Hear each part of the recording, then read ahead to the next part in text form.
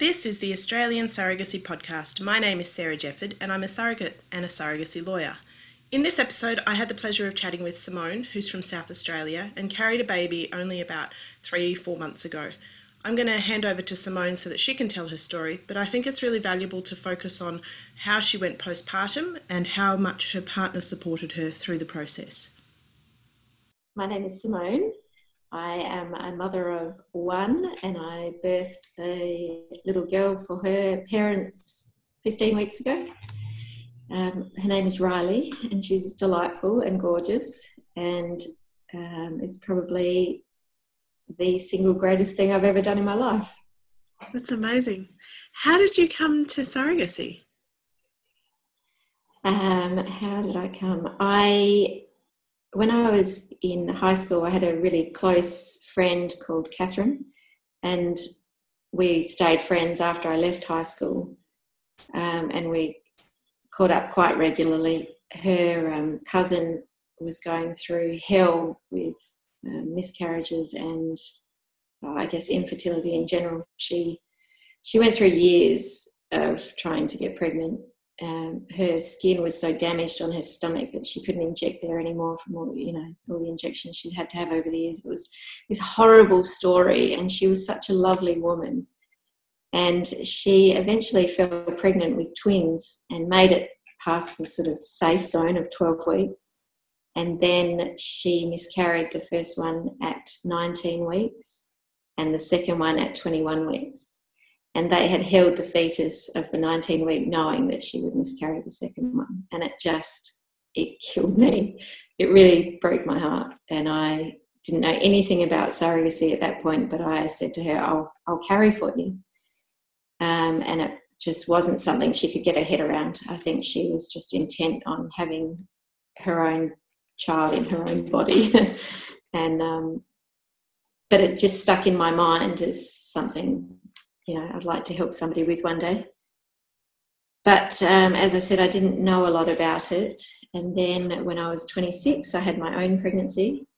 I fell pregnant by accident, and I had this textbook perfect pregnancy, and I felt guilty about it because I thought of all these women that were trying so hard to have children and they couldn't, and here I was just falling pregnant by accident. So it kind of came up again that, I wanted to help someone.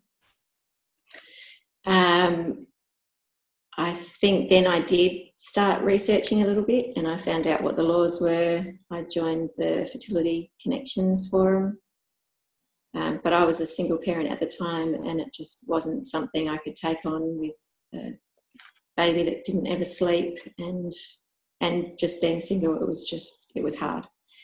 I think I met my husband about 3 years later, and we talked about having more children together, but it wasn't something I wanted to do. I had other plans of going to uni, and I don't know, I've just got lots of plans all the time, and having another child and starting all over again with a baby just wasn't something I wanted to do. But, told him at that point when I met him that surrogacy was something I wanted to do one day. And he, I think, kind of brushed it off with, yeah, I'm sure. Probably, whatever, another one of Simone's crazy ideas. And I did then pack off my child to school when she was 5 and started uni the same year. Got my degree and then decided that timing was good. So I think I started talking more about it to people. I spoke to my trainer at the gym actually about wanting to carry a pregnancy, and I was approaching 38 I think, and worried about would I be able to take the weight off afterwards. And he sort of laughed and said, yeah, of course you will, why are you planning a pregnancy? And I said, no, I'm planning it for somebody else. And he said, you will not believe this, I've got a client who is looking for a surrogate. And I thought about it for a couple of weeks, and I went back and said, can you give her my number? I just want to talk. I don't, it's not an offer to be a surrogate. It's just I'd love to talk to somebody who knows something about it. And so she generously agreed to meet up for a coffee. And we she told me what she knew about it. She told me about the Facebook pages, which had never occurred to me to look on Facebook. And then I found the surrogacy in South Australia, and from there I was directed to the Australian surrogacy community, and started talking to people. And then obviously the surrogates only page as well. And it was like I'd found my people. So yeah, I guess I just started reading and learning, and I think I came to it thinking I knew exactly what I wanted, and within a very short space of time that was all completely changed, just learning from other people, I guess. I felt very uncomfortable in those initial stages of getting to know people. I hated the fact that it was on me to, I guess, choose somebody to carry for. And I did really struggle with that a lot. And the relationship with whoever I was going to carry for suddenly became very important, which that hadn't been important to me in the past, I guess, through ignorance on my part. I think I put myself out there a little bit on the SA page because I wanted to meet somebody local. I had very strong views about having the parents be at all of the appointments if I did manage to achieve a pregnancy. And that felt a lot easier if they were in the same state. So I think I tried to organise a coffee catch-up, and I turned up to this coffee thing that I'd organised, and there was me and maybe 4 or 5 IPs, and I felt quite overwhelmed by the whole thing. But funnily enough, when people were introducing themselves, when I arranged this coffee meeting, Mel, who I then carried for, she introduced herself, and I don't know, it's easy to say now, but I just knew that she was the person I was going to carry for. I don't know what it was in her little message that she wrote. She posted a picture of her little dog, and it was very cute, and I could see how much she loved her dog, and I could relate to that because I've got dogs. She didn't end up coming on to the coffee catch-up, but I then messaged her and started chatting with her. And then I think Anna Mack organised a dinner, and I went along to the dinner, and Mel happened to sit next to me, and we started talking, and I chatted to her husband Dave as well, and it was like their life circumstances were exactly the same as mine and my husband's, and their sort of morals and hopes for the future, they all aligned with what I wanted for, our children, and the type of schools that we'd picked, and the fact that we worked really hard, and I don't know, we just seemed to be very similar. And I knew I could sit there and envisage us having dinner together and them being part of my family. And I then organised lunch with Mel. And I think at that point she had actually tried to do an egg collection, and it hadn't been successful, and she'd written off the whole idea of surrogacy. And I think that was based on the fact that she would need an egg donor, and she hadn't got her head around that yet. Anyway, we decided that we'd keep in touch anyway because we got along well, and we went out for lunch. And then I think Dave had mentioned to her that, you've got pets and they're not genetically linked to you, but you still love them and look after them. It could be the same with an egg donor. And I think she'd started to get her head around that, but I think she was struggling to make any real decisions because things were too up in the air in terms of they didn't have a surrogate, they didn't have an egg donor. And so quite quickly I said to her, if it is a path you want to go down, I'd be happy to chat about it. And in my mind, that wasn't so much an offer, but it was letting them know that she did have an option. And so we did start chatting, probably more along the lines of if we were to do it together, and with me being the surrogate. I floated the idea of me being a traditional surrogate, but Mel wasn't keen on that idea. But I think we just sort of pretend, basis that I'd be their surrogate. And then luckily Anna Mac came to the rescue and donated an egg. And I think around the same time I offered to be the surrogate. And then it all happened quite quickly. We kind of pushed through. I'd already done a lot of counselling before I'd even, I guess, made any offers or even started talking to Mel. I wanted to make sure that, first of all, I was, comfortable with going through surrogacy, and I needed to be sure that my husband was comfortable with it because he had been dead against it. So we'd had a lot of counselling, we'd had a few sessions of counselling before that. I'd also seen an obstetrician because it had been 10 years, since my own pregnancy, and I wanted to make sure I was physically ready to have another pregnancy. So a lot of that groundwork had been done. So then it was just Anna having her egg collection, and in the meantime we were doing counselling and legals. And then I think I offered in August and we transferred in April the following year, and it was successful first time. So it was extremely exciting. I was quite determined in the lead up that it was going to be successful. I felt if I was positive about it that it would happen, and luckily it did. And then perfect pregnancy, a lot different to my own. I was 26 with my own daughter and I was now 40 with Riley. So that was different and hard, but still a really good pregnancy. It was just my body suffered a bit more. My back was pretty uncomfortable and I was exhausted. But Mel and Dave were amazing. I'd never had to ask them for anything. Everything was always, there was always money in the bank. There was always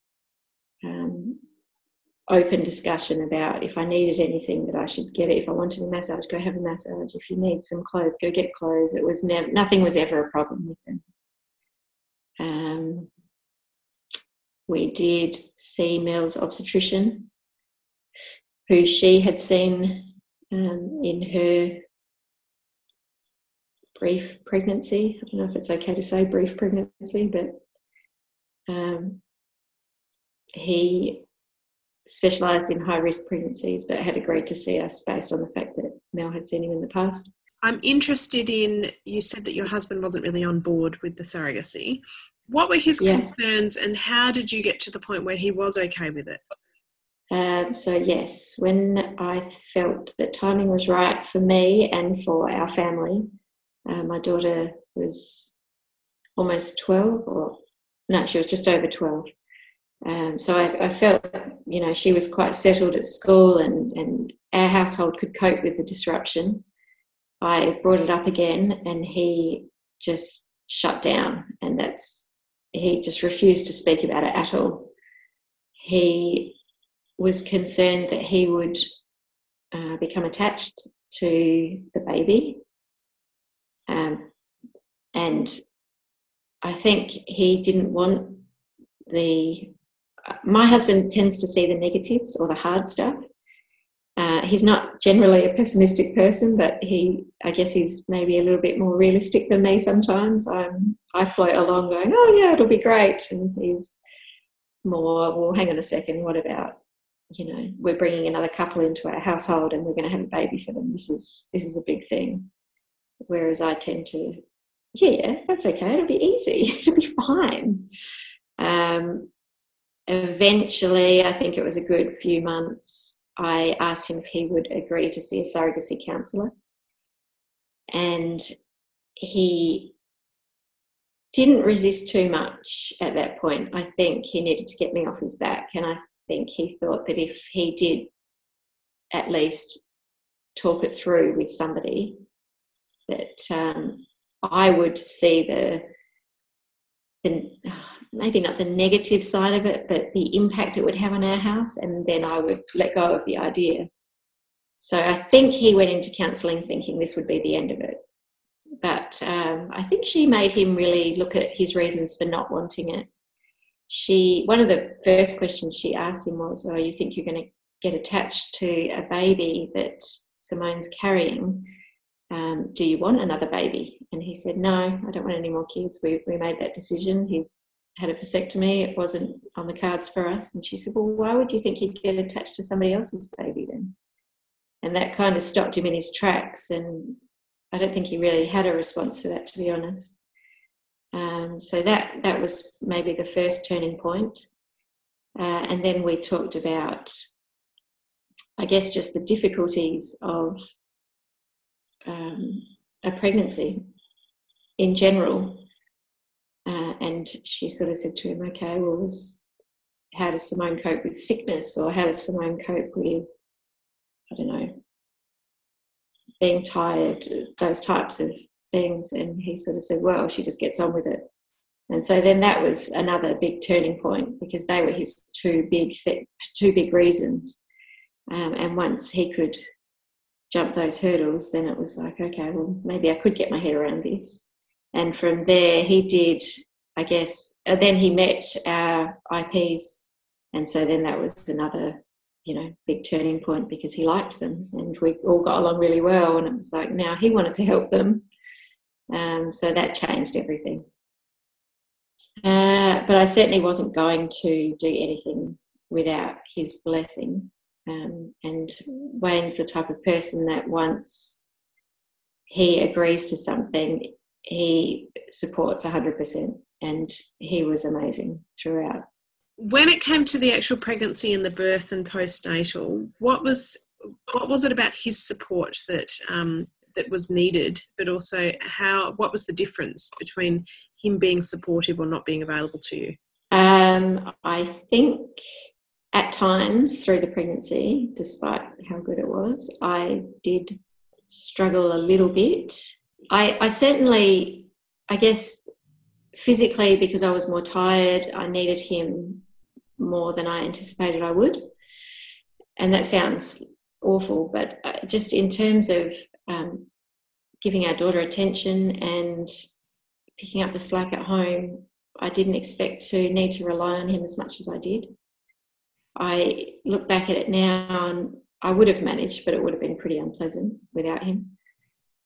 And I think the guilt would have been overwhelming, because even though my daughter is now 13 and fairly self-sufficient, she still wants my attention, and she still wants me to chauffeur her around and be at all the school events and things like that.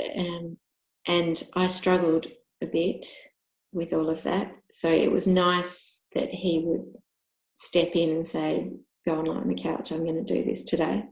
I think in terms of support throughout the pregnancy, I was very reluctant to lean on Mel and Dave at all, and that did cause some friction between us.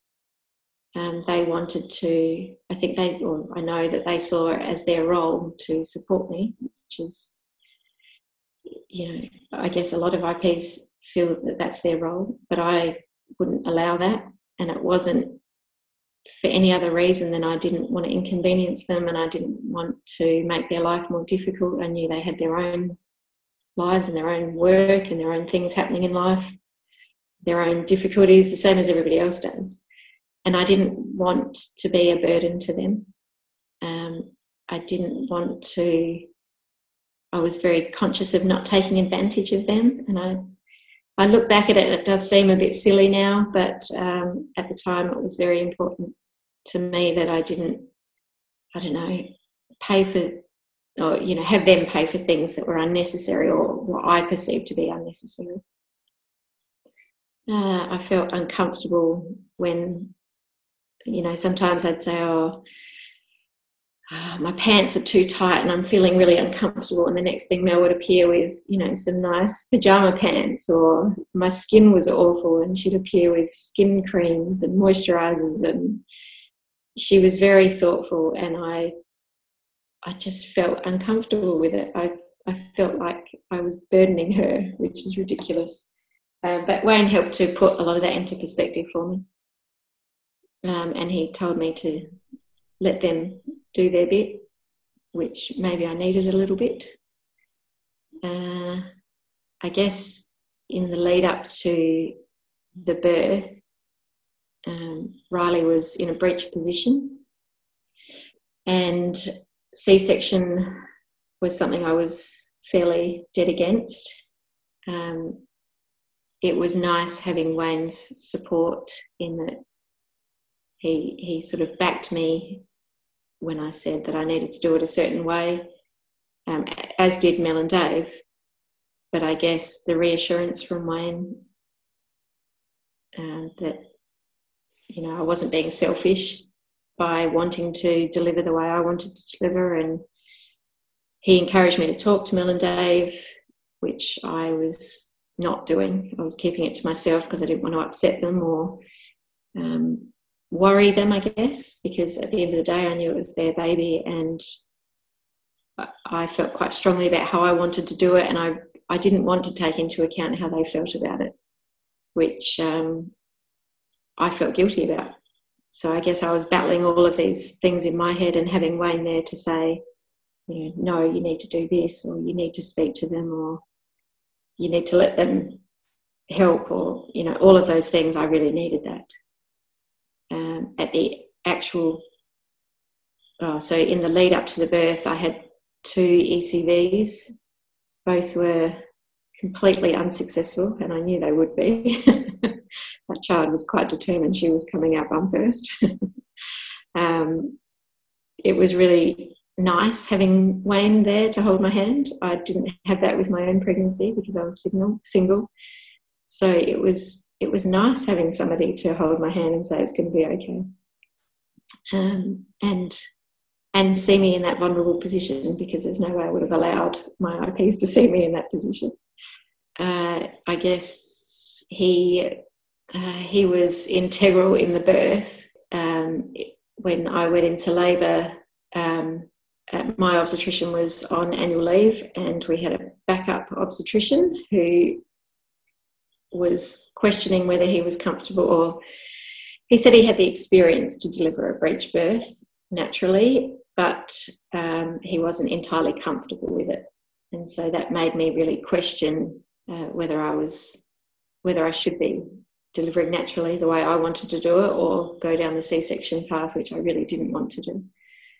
And having Wayne there to say, no, you are doing this the way you want to do it. We know the risks. We've talked about them.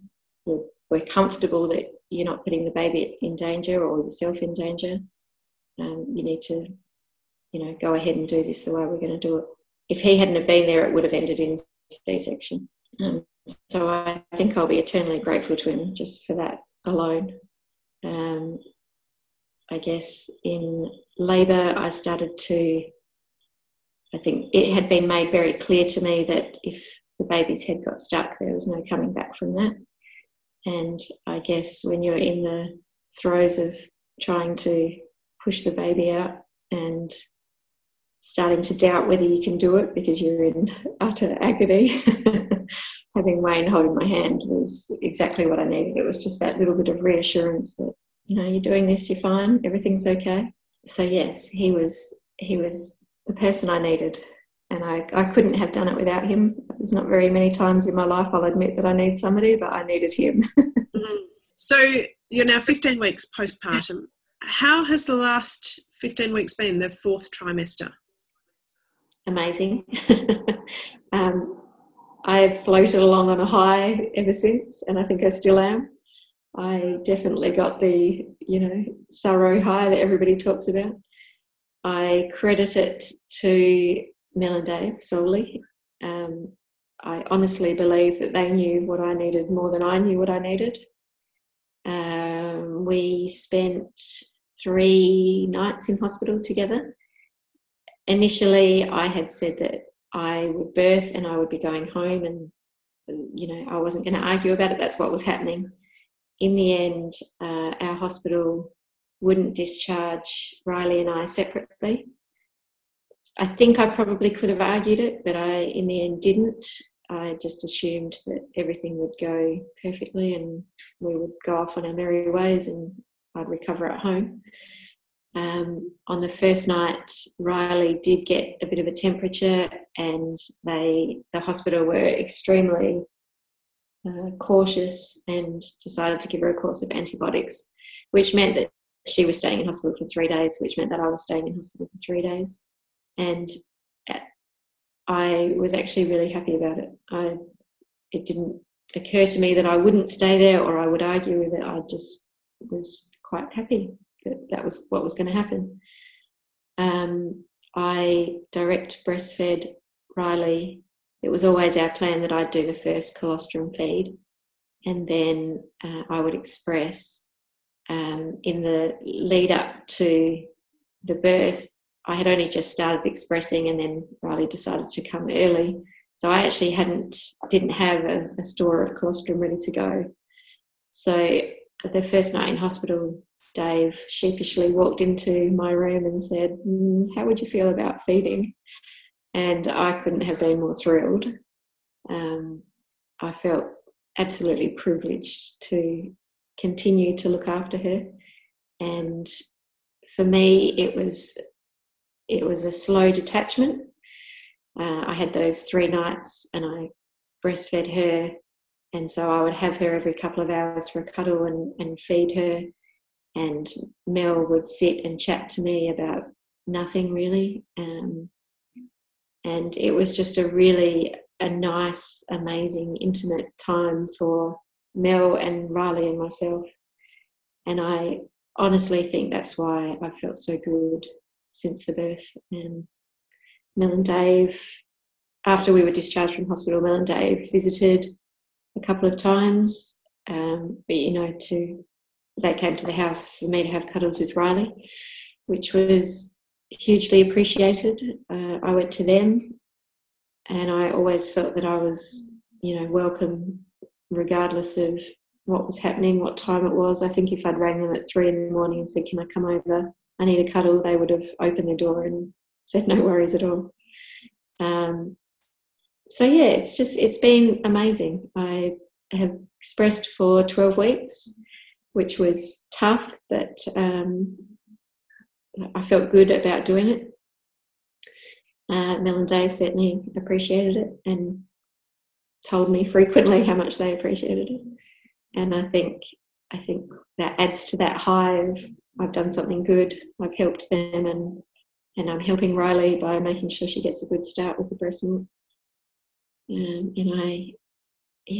I've loved every second of it. That's lovely. Have you got any words of advice for intended parents or surrogates who are exploring surrogacy as an option? I guess the same as what we all say to new surrogates: take your time. I was on a mission when I joined the group. I felt like I had limited time because of my age. I felt like it was a big rush to find the right people to carry for and then get pregnant. And now I look at that and think how ridiculous that was. It's not a rush. It wouldn't have made an ounce of difference if it was an extra 12 months or 2 years. I feel blessed with the people that I met because, my IPs that I carried for, because they were amazing people and we did have a brilliant relationship. And I think if there is perfection, that was it. But as we all know, it doesn't always work out like that. And I guess just taking your time. One day it's going to be over and you're going to wish it wasn't. So let it drag on for a little while. IPs, I don't know. Mel and Dave were amazing. I think the fact that nothing was too much for them. I always felt like I could go to them and talk to them about anything. I didn't always do that, but the option was always there, and they were very receptive to everything I wanted, and they also bent over backwards to try and make my life easier. I think offering it and and making sure you go through with it is good advice for IPs. Thank you for listening to the Australian Surrogacy Podcast. If you would like to find out more information about surrogacy, you can have a look at my website at sarahjefford.com. You can also find me on Facebook and on Instagram, and you can listen to more podcasts on the website or on Apple Podcasts.